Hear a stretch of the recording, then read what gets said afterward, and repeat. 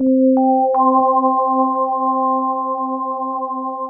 we're going to go to Romans chapter 13 here. And man, just thank y'all so much. Man, y'all sound so great today. Great time of worship. Thank you for being here today. Now, back when I was teaching school, we used to always tease that you always knew the kids are going to be really rowdy whenever the weather changed. And y'all are kind of rowdy today. So that's kind of fun. I kind of like that. It's been really, really good. I don't know who you're pulling for today, but I just want the Chiefs to win because I want Taylor Swift to be happy. I just care so much about Taylor, and I just really hope that, and wouldn't it just be so wonderful if the Chiefs win and then Travis proposes to her right there at the Super Bowl and she says yes. Oh, that'd be wonderful, wouldn't it be? Oh, it'd be so great. I was listening the other day to the radio. They were saying that because of the Swiftie effect, that there are cosmetic companies now that are trying to get in there. They want to get some advertising. And a 30-second ad in the Super Bowl today cost $7 million. Isn't that incredible? $7 million for a 30-second ad. So you're going to see cosmetics being advertised during the Super Bowl, and they're willing to fork over $7 million because they know they're going to get that money back. It's really incredible. You know how much money is going to be wagered today? $43 billion. Isn't that incredible? I was at a restaurant just the other day. I was having lunch with somebody, and this kid comes by, and he and his mom, they're selling squares for the game. $20 a square. I was like, I can't keep doing that. Get out of here. I didn't say that to him, though. I was real nice about it. But this little cute little 4-year-old kid, like, hey, sir, would you like to buy a square? No, get out of here. Get lost. I'm not going to wager my money like that. And it's amazing. $43 billion. And, we don't really think that much about it. But when you think about your Bible, there are over 2,000 times that money is brought up in the Bible. And over half of Jesus' parables, he spoke about money and possessions. And so, we have to bring this up in church every once in a while because, we really do want to be able to, handle our finances in such a way that it adds strength to our life, because there are going to be a lot of people tonight who are going to be wagering a lot of money, and they're going to lose a lot of money tonight. And they're going to be weaker because of it. And what do? They put their money in a place that there was a great gamble that it was going to be taken from them. And God's word tells us that if we handle our money according to God's guidance, that we won't lose anything. We'll actually gain so much. And so I want you to be here with me in Romans chapter 13. And I want us to listen. I want you to kind of listen to this. This is our last time in this passage. We're wrapping up this series today. And in Romans chapter 13, Paul is talking about the Christian and their relationship to government. And the citizens of Rome, they're really upset because the Roman government is so corrupt, and the wealthy are not paying any taxes, and all the burden of all the taxation is falling on the middle class. And just like in America today, they're really upset. And so Paul speaks to them, and he brings this teaching into their life about, kind of this whole new vision for what life is really all about. And so he says here in Romans chapter 8, he says, let no debt remain outstanding except the continuing debt to love one another. For he who loves his fellow man has fulfilled the law. And so the first thing we talked about, the first pillar of financial strength, is this whole idea of freedom, okay? It's freedom, because we talked about when we are free from debt, the Bible kind of portrays debt as something that can take us into slavery. And so we have to be so careful about, who we owe money to, who we borrow money from. We don't really borrow money. We kind of rent money from lenders and things like that. And they're not really lenders. They're more like landlords, all right? And then he goes on to verse 9. He says, the commandments: do not commit adultery, do not murder, do not steal, and do not covet. And whatever other commandments there are may be summed up in this one rule: love your neighbor as yourself. Love does no harm to its neighbor. Therefore, love is the fulfillment of the law. What was he talking about there when he says, thou shalt not covet? We talked about this whole idea of contentment. That's the second pillar of financial strength, is this idea of contentment. And that when we are content, it's just a very powerful thing that happens in our lives, because it's the ability to spend less than you earn. And, contentment, as Dave Ramsey has said, is the most important financial principle to financial peace and financial freedom. And look what he says in verse 11. And do this, understanding the present time, the hour has come for you to wake up from your slumber, because our salvation is nearer now than when we first believed. The night is nearly over. The day is almost here. So let us put aside the deeds of darkness and put on the armor of light. Let us behave decently as in the daytime, not in orgies and drunkenness, not in sexual immorality and debauchery, not in dissension and jealousy, which is kind of envy, that going back to that covetous idea. But what is he saying? He said, our time here is short. This earth is passing away. And so we talked about this whole idea of the third pillar being of detachment. Detachment is one of the pillars of financial strength. And when you have this idea, like, this world is not my home, and I'm not going to be here all that long. And you might remember we said that we kind of set the direction of our lives in eternity during this little hyphen between your birth and your death. That kind of sets the direction of how you're going to live all your life in eternity. So we want to be detached from this present world. And then lastly, he says, rather clothe yourselves with the Lord Jesus Christ, and do not think about how to gratify the desires of the sinful nature. Earlier he had said, strip off the deeds of darkness, put on the armor of light. And we talked about this last week. The final pillar of financial strength is this whole idea of character. What does it mean to be a man or woman of character? All right. And we want to take on the character of Christ. We want to have that. And so, with that said, I want to tell you a great story. If you drive to Longview, Texas, you're going to see a Christian university there. It's called LeTourneau University. And the university was founded to train missionaries, not just in the academic side of what it means to be a missionary, but also they wanted to give them practical skills, agricultural skills, construction skills, mechanical skills, so that missionaries could go overseas and really help people thrive and flourish, build clinics, build hospitals, just like we see Mr. Chapman doing from our church or Mr. Van Zyl doing from our church. And it was founded by Robert LeTourneau, who is a legendary businessman. He has an amazing story.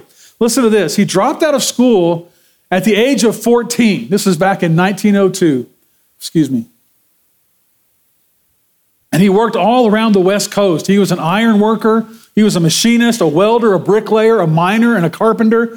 Did all sorts of odd jobs. And he wanted to kind of advance himself in life. So back in 1909, he took a correspondence course through the mail, and he earned a little degree that was called a Bachelor of Motorcycles. He was a motorcycle mechanic, all right? And so he opened up a garage, and he started working on motorcycles and things like that. Well, then World War I erupted, and he was kind of enlisted into the war. He went to work in a naval shipyard. They were again working on engines. But while he was in the Navy, his garage went bankrupt. And he had no income, but he had to repay his debts after the war ended. And so he was totally broke. And so he took a job repairing a new kind of vehicle. It was an earth-moving tractor and a scraper. And he got married, and it was around this time God began to work in his life. He was a very faithful Christian, and he went and told his pastor that he wanted to do more for God. He had two older sisters. They were both missionaries in China. And he said to his pastor, I want to do more for God. He thought his pastor was going to say something like, hey, you ought to go to seminary, you ought to go to the mission field. And his pastor said, God needs good businessmen too. And though he was deep in debt, he decided that he was going to trust God entirely with his life, with his marriage, with his family, and with his finances. And he purposed in his heart that he would build a business that glorified God and then gave generously to Christian ministries. And so he began a small manufacturing business. Remember, he'd been a welder and all sorts of other things. And so he began designing and then operating heavy equipment. He would operate his equipment during the day, make some money, and then he would design and build at night in this shop that he made. And then his manufacturing business exploded. And at its peak, he had 6,000 employees. That's incredible. One time a reporter asked him, said, Mr. LeTourneau, how many men work for you? And he said, I think about half of them. All right, so that was really, really good. He had 3 full-time chaplains there at his manufacturing plants there in the Chicago area. And he offered chapel every morning. And it was always well known that if you needed anything, if your family was ever in need, you just go talk to Mr. LeTourneau, and he was going to be more than happy to help your family out. He was so generous. He was recognized worldwide as a leader in the design and manufacture of heavy construction equipment. His company supplied 70% of the construction equipment used by the Allies during World War II. And as you can see from the picture, it was huge, some of the things that he built. And by the way, almost every piece of heavy construction equipment that you might see out at one of the plants around town, his designs are incorporated in there somewhere. He was so groundbreaking.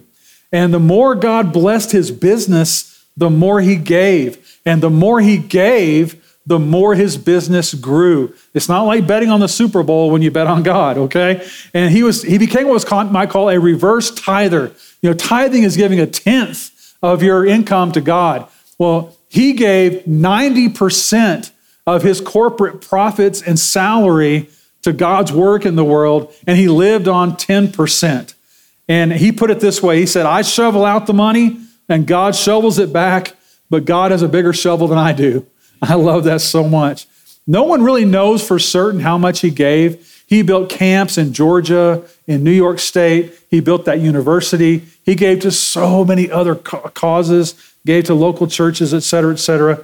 But in 1960, Time magazine reported that he had given $50 million in his lifetime. That would be over $500 million today that he gave to Christian causes. Businessmen in America nicknamed him God's businessman. It was said, whenever you saw him with a slide ruler in one hand and a Bible in the other. All right, so great. And inscribed on his gravestone, he has this: seek first the kingdom of God and his righteousness, and all these things shall be added unto you. Just like Michael sang for us a little while ago. And so these 4 pillars serve as the foundation for what is ultimately the goal, you might say the vision of our lives as followers of Jesus, and that is to live a life of generosity. See, when these 4 pillars are in place, then that lifestyle is supported. And when you have this lifestyle of generosity, that is when your life begins to take on a new color, a new sheen, a new beauty, a new power, and ultimately a new strength. And so that's what we want to talk about today, the strength of a generous life. And when the Bible says in Proverbs chapter 3, honor the Lord with your wealth, with the first fruits of all your crops, and then your barns will be filled to overflowing, and your vats will brim over with new wine. On the surface, it might appear that the way to flourish is to hang on to everything that you have. Your time, your energy, your money. Just clutch it really hard. Don't let it get away from you.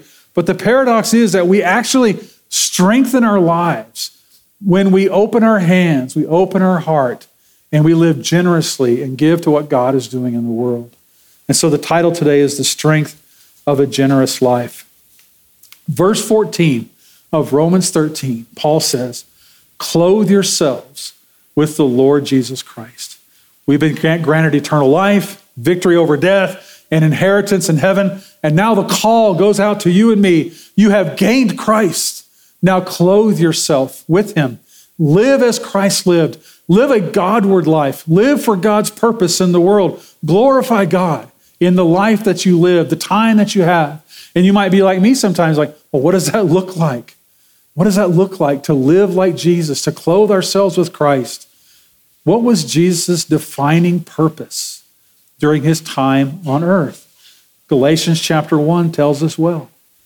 Jesus Christ, who gave himself as a sacrifice to save us, so he might rescue us from this present evil age according to the will and purpose of God the Father. God is a giver. Jesus is a giver. God so loved the world that he gave his one and only Son, that whosoever believes in him would not perish, but have eternal life. But Jesus is the greatest born giver in all of human history. There were no limitations. He gave everything, even his own life. There were no imperfect motivations. He did it all in love.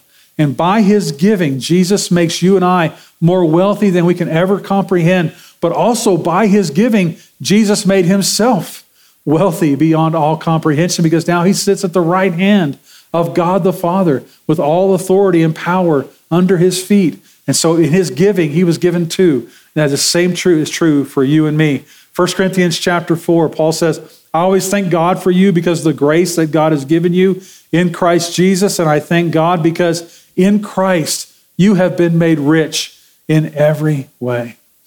I know we say this, and I do, Les, I agree. I do want to be more like Jesus. I do want to be more giving, but man, when I even think about it, it's so hard to think about. And how do I even start? How do I even begin?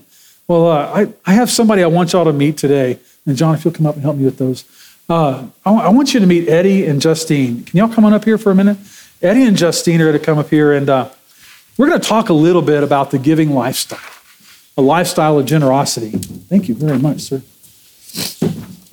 All right, and I really appreciate them. So here's what I did. I asked, thank you very much.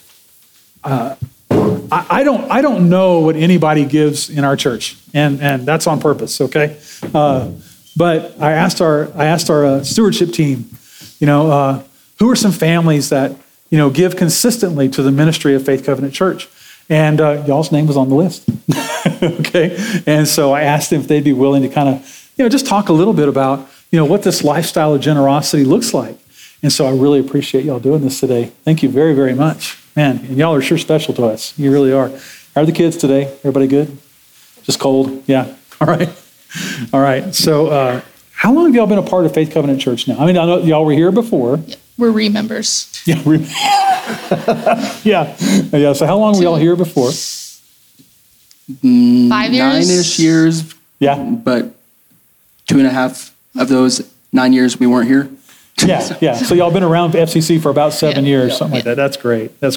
Okay. And so there again, I don't know anything about your giving record or anything like that. I just want y'all to know that. But, we were told that y'all are, just generous to the church. So was there a time in your life or an event or a relationship maybe that you can point to that sort of sets you in this direction and caused you to want to choose a lifestyle of giving?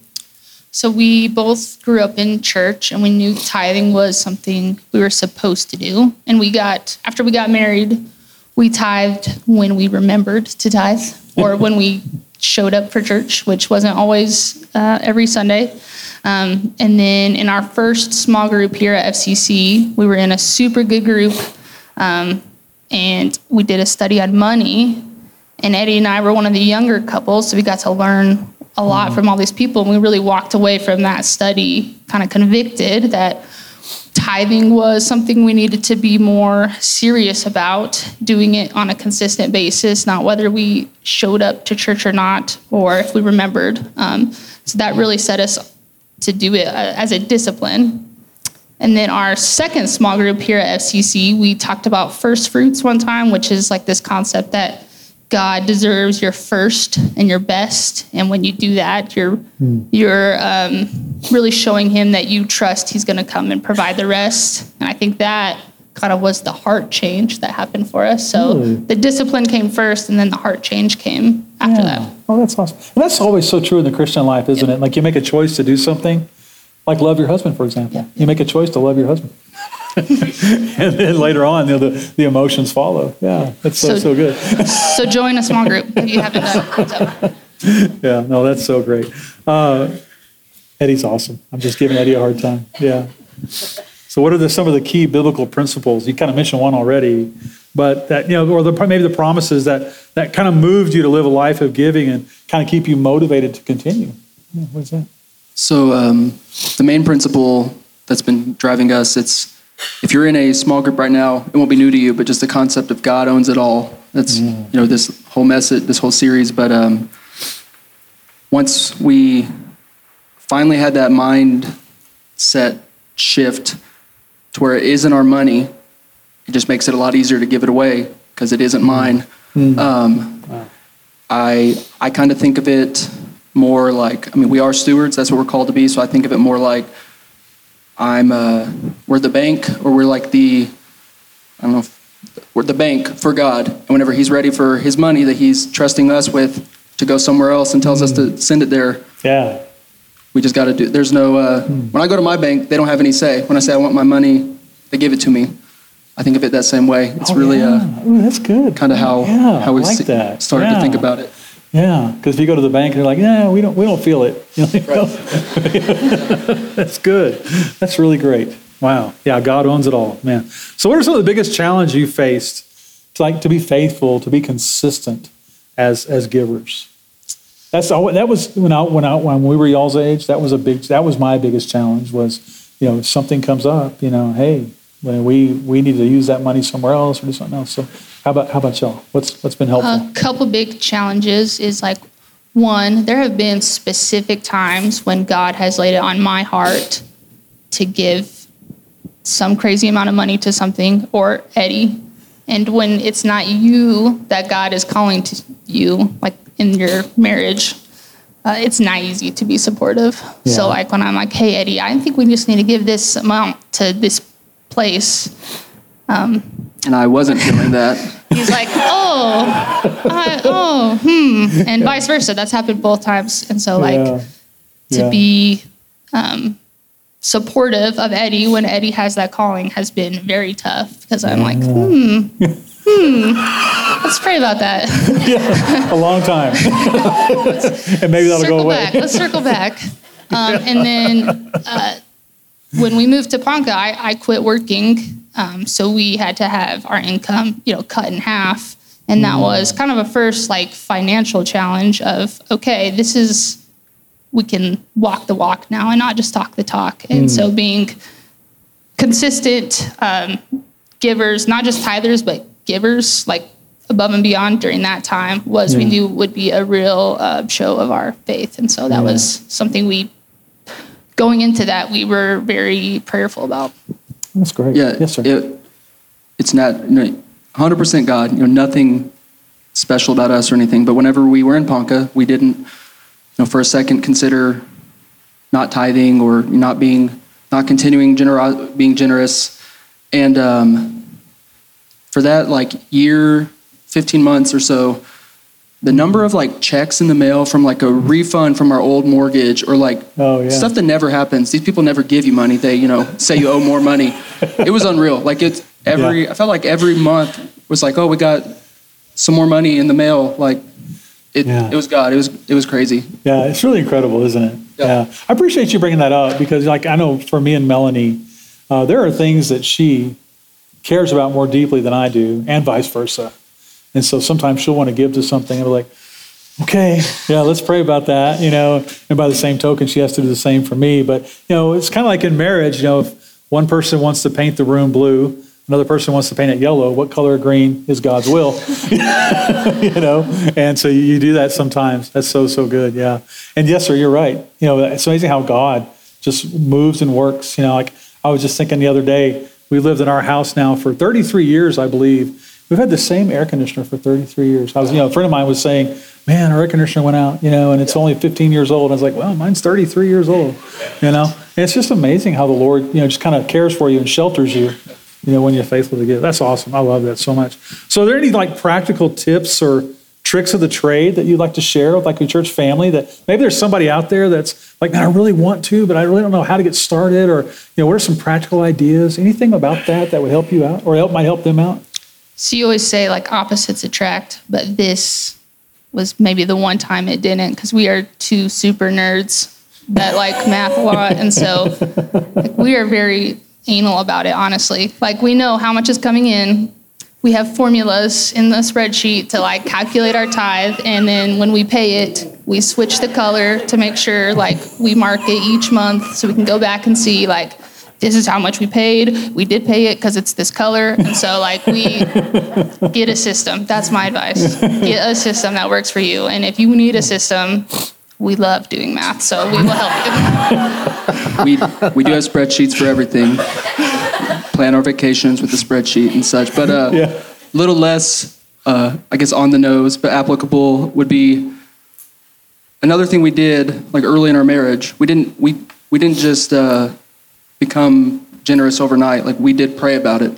We prayed to God to give us a generous heart, help us to change how we think about money and think about things, and be willing to give, because it took God changing our hearts. I mean, we give better now than when we were first married, and it's been a growth that's come from an answered prayer with that. Yeah. I know this is maybe a little bit personal, so you don't have to elaborate on it if you don't want to, but, Ian, your youngest, has had some health challenges and things like that. I mean, has it ever been, has a thought ever entered your mind, like, man, we're paying so much in medical bills, we got so much going on, man, maybe we ought to back off a little bit, and use that on Ian, has that ever been a consideration at all?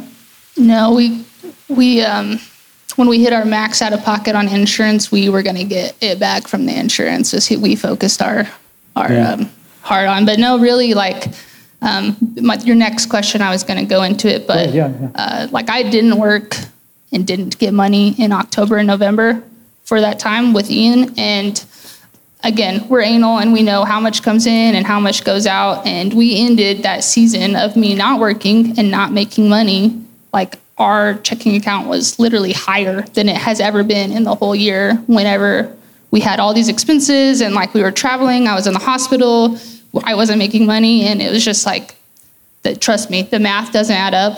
So it's like, it is God. It's just like he didn't even have to do that. And like, he just showed up. Wow. It was like the never-ending jar of oil, or in the Bible, or the loaves and fishes type of thing. We don't really know how it worked out, but it worked out. You really don't know how it happened. And that's what happens so many times when because I've heard people share these same kind of stories so many times. I've ministry for 35 years. And you hear people say all the time, like, we don't know how it happened, but it happened.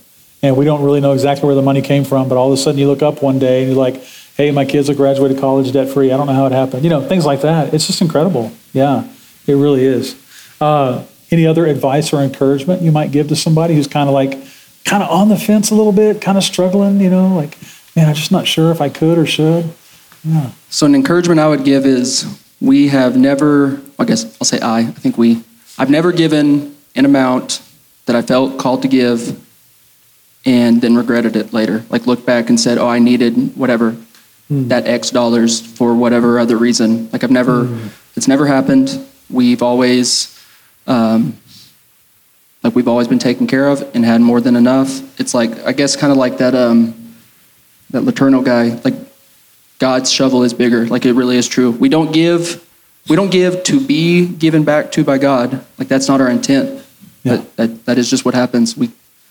We're always taken care of, no matter what we give. Amen. Because ultimately it is a character issue. I'm giving because I want to take on the character of Christ. I want to be clothed in Christ, but no denying the benefits of it. Yeah, man. Hey, I just want to pray for you all real quick. Thank you all so much for doing this today. Let me pray for you. Lord, I just thank you so much for Eddie and Justine. Lord, they have been just so precious to me. And Lord, just the entire ministry of our church. And Lord, I just thank you so much that, Lord, you've been so good, Lord, to share your life with them in so many ways. But Lord, just to see their faithfulness and their generosity, Lord, just inspires my heart so much. And I just pray, Lord, that you would continue to bless their home to the uttermost. Lord, I pray your blessings on Charlotte, on Ian, Eddie, and Justine, Lord, that they would just continue to see your abundance in their home in every way, in every realm. And I just ask this in Jesus' name today. Amen. Hey, let's show them our appreciation. That was really hard to do. Thank y'all very much. Thank y'all. Gosh, so good. That's so good. All right.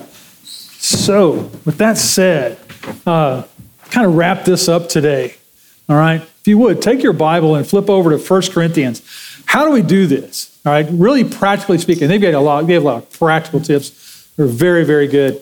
All right. 1 Corinthians chapter 15. The Apostle Paul was really trying to convince the people of Corinth to live a life, like I said, that's clothed in Christ. And kind of one of the ways he does that is he really kind of exhorts them, to think about eternal things, to think about your eternal life. And so he starts in chapter 15 of 1 Corinthians. He goes on and on about, resurrection and eternity. And I just always read this passage at funerals, at the graveside, because it gives so much hope and confidence to people who've lost a loved one. And so starting in verse 54, look what he says here. He says, when the perishable is has been clothed with the imperishable, and the mortal with immortality, then the saying that is written will come true, that death has been swallowed up in victory. Where, O death, is your victory? Where, O death, is your sting? The sting of death is sin. The power of sin is the law. But thanks be to God, he He gives us the victory through our Lord Jesus Christ. And so he says this now, verse 58, kind of transitioning thoughts here. He says, therefore, my dear brothers, stand firm. Let nothing move you. Always give yourselves fully to the work of the Lord, because you know that your labor in the Lord is not in vain. And then he transitions over in this area of finances. Chapter 16. Now about the collection for God's people. Do what I told the Galatian churches to do.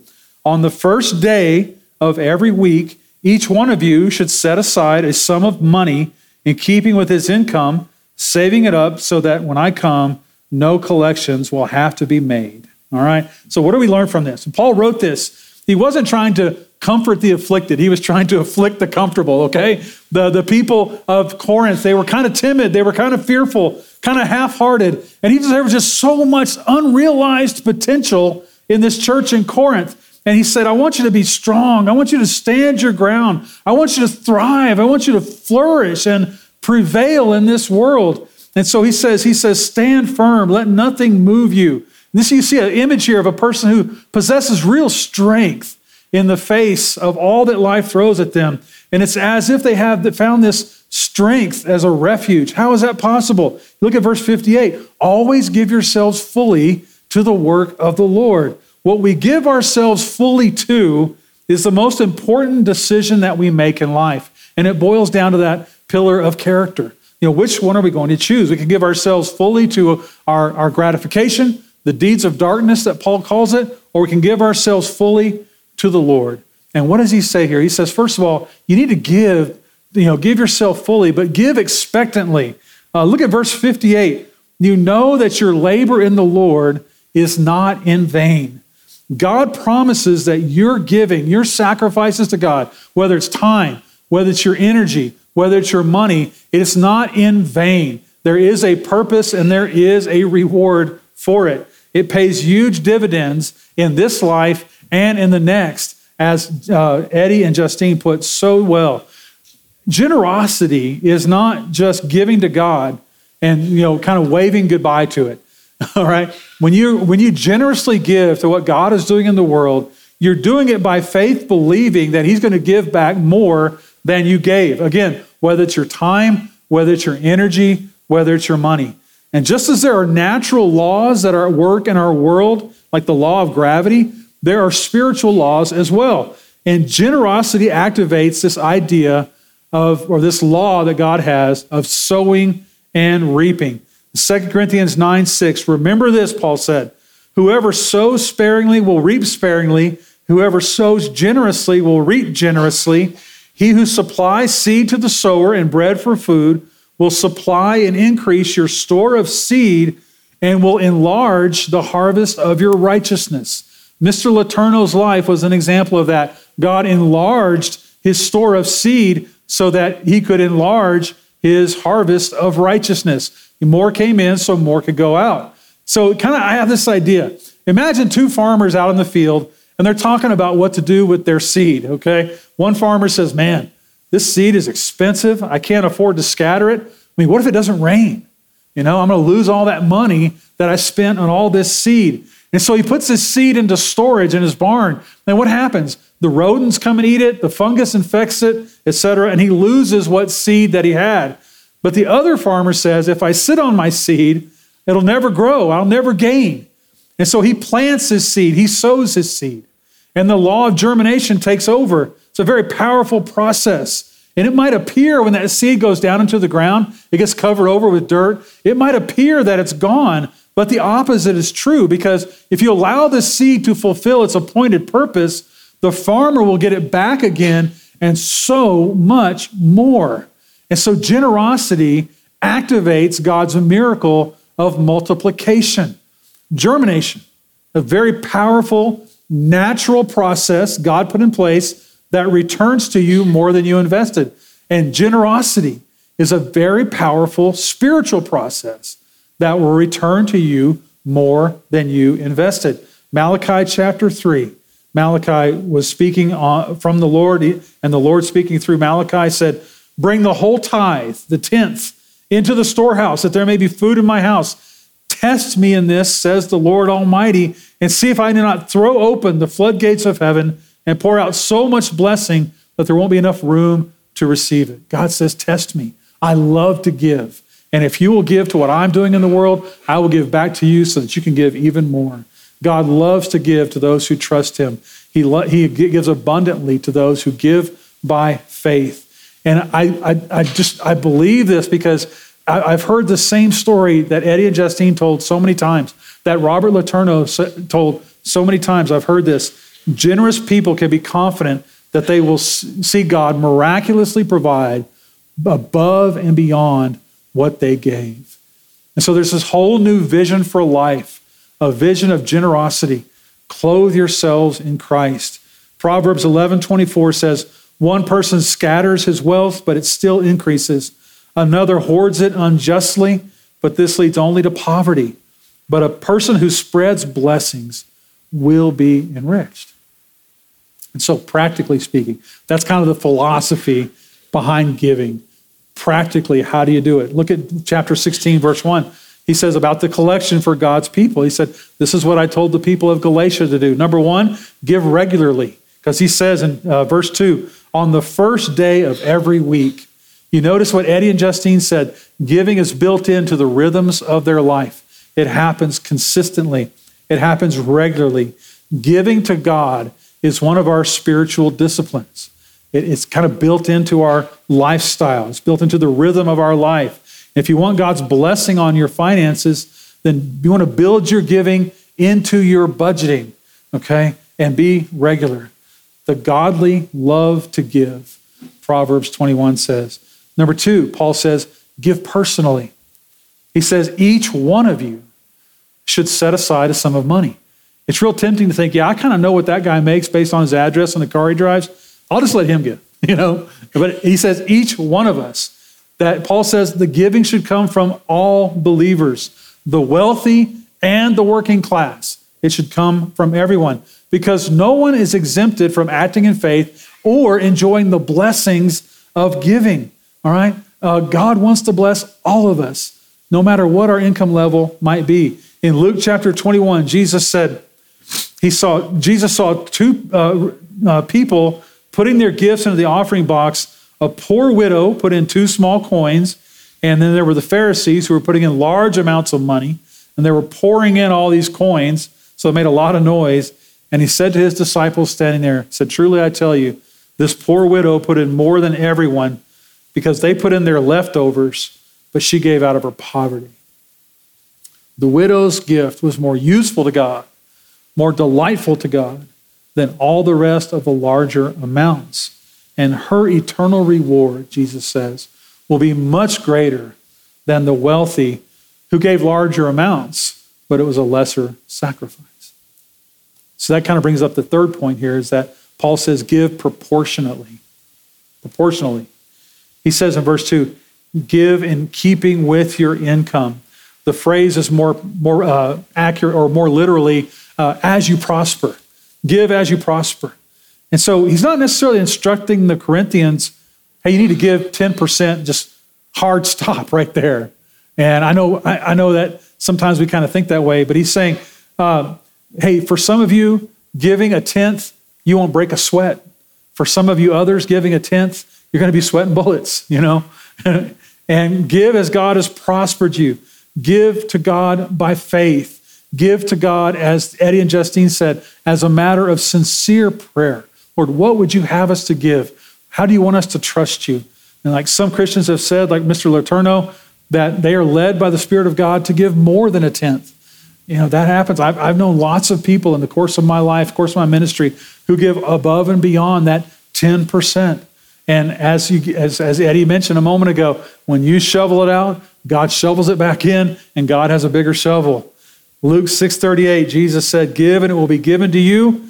They will pour into your lap a good measure, pressed down, shaken together, and running over. For by your standard of measure, it will be measured to you in return. And then the last principle is this, to give deliberately. He says, saving it up so that when I come, no collections will have to be made. Here's what he means by that. Paul's like, hey, I'm going to come to Corinth, and when I get there, I'm going to ask for this collection for the church down in Jerusalem. And he said, if you wait till I get there, you're going to be pressured to give. And we're going to have some great worship services and all that. And you're going to give kind of spontaneously, but not really systematically or deliberately. And I know quite a few folks who say, well, I just give whenever the Lord tells me to. Like I get a quiver in my liver, and that's when I give, something like that. And for them, it's not a deliberate life choice or a lifestyle. Generosity is haphazard at best. And by the way, the people that I know that live that way, I appreciate that so much. Lots of people in my family, when this topic comes up, this is how they give.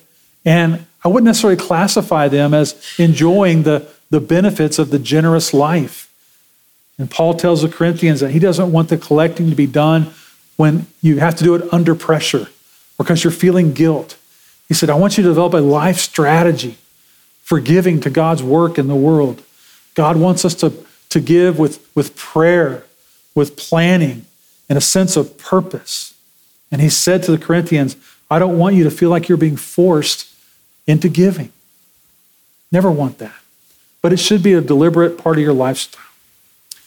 And so as we conclude, I want you to see this verse of Scripture. Proverbs 18.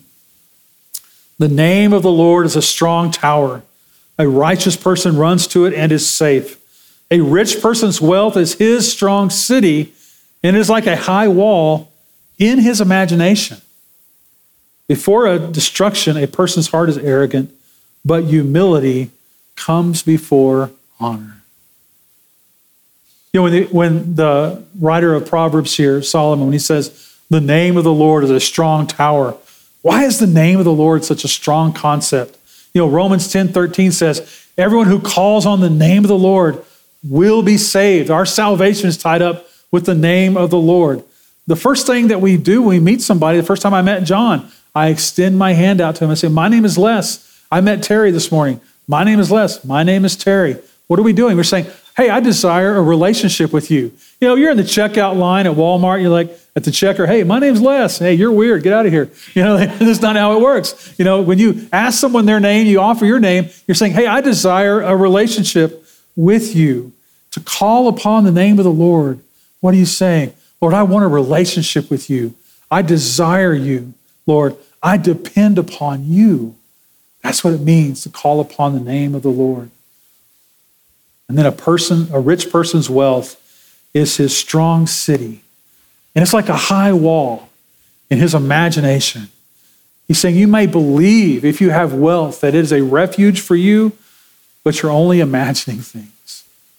You're only imagining things. Jesus, Acts chapter 20, we have a quotation from Jesus. Be mindful of the words of the Lord Jesus, how he himself said, it makes one happier to give than to receive. Just real quickly, I just want to share one thing with you. One of the longest university studies ever done in U.S. history was done in the University of California. They interviewed 200 teenagers back in the 1920s, and the researchers would come back and interview those same people every 10 years. They did so until the 1990s, when they were in their 80s, and they asked them all sorts of questions. They would interview them for 2 hours every 10 years, and they wanted to know what causes people to flourish, what causes people to thrive, what causes people to be happy. After 70 years of interviews, in the 1990s, 180 of those people were still alive, and they culminated their findings. The most important factor leading to human flourishing, human happiness, was generosity. Generosity. They said generous people were stronger financially. They tended to earn more, and they're more fiscally stable. Generous people had more successful families. They lived happier lives because their family lives were happier. Generous people were stronger physically. They were less likely to have so many of those comorbidities because they didn't drink in excess. They didn't smoke. They didn't all those other things. And they were just stronger physically. And then generous people were stronger and more successful socially. They had better friendships. They had a bigger social network. So many of those people were involved in church. And so, it makes one happier to give than to receive. Let's pray. Lord, I just thank you so much for this beautiful vision that's been laid out for us by your precious word, but also by Eddie and Justine this morning. Lord, of a life of genuine strength, Lord, flourishing, a life that prevails in this world. And I just thank you so much for this today, Jesus. And Lord, I just ask that for all of us here today, Lord, that you would just move and work in our hearts, Father, to show us, first of all, Lord, how much you've given to us. Lord, just how extravagantly you've poured out in abundance on each of us through Jesus. But then, Lord, I just pray for all of us here, that to a greater degree than we ever had, that we could clothe ourselves in Christ today. And Lord, be able to leave this place more generous people than we came. And Lord, if there's someone here today who's really struggling in their life, I just pray, Father, you just show them how much you love them, how generous you are with them.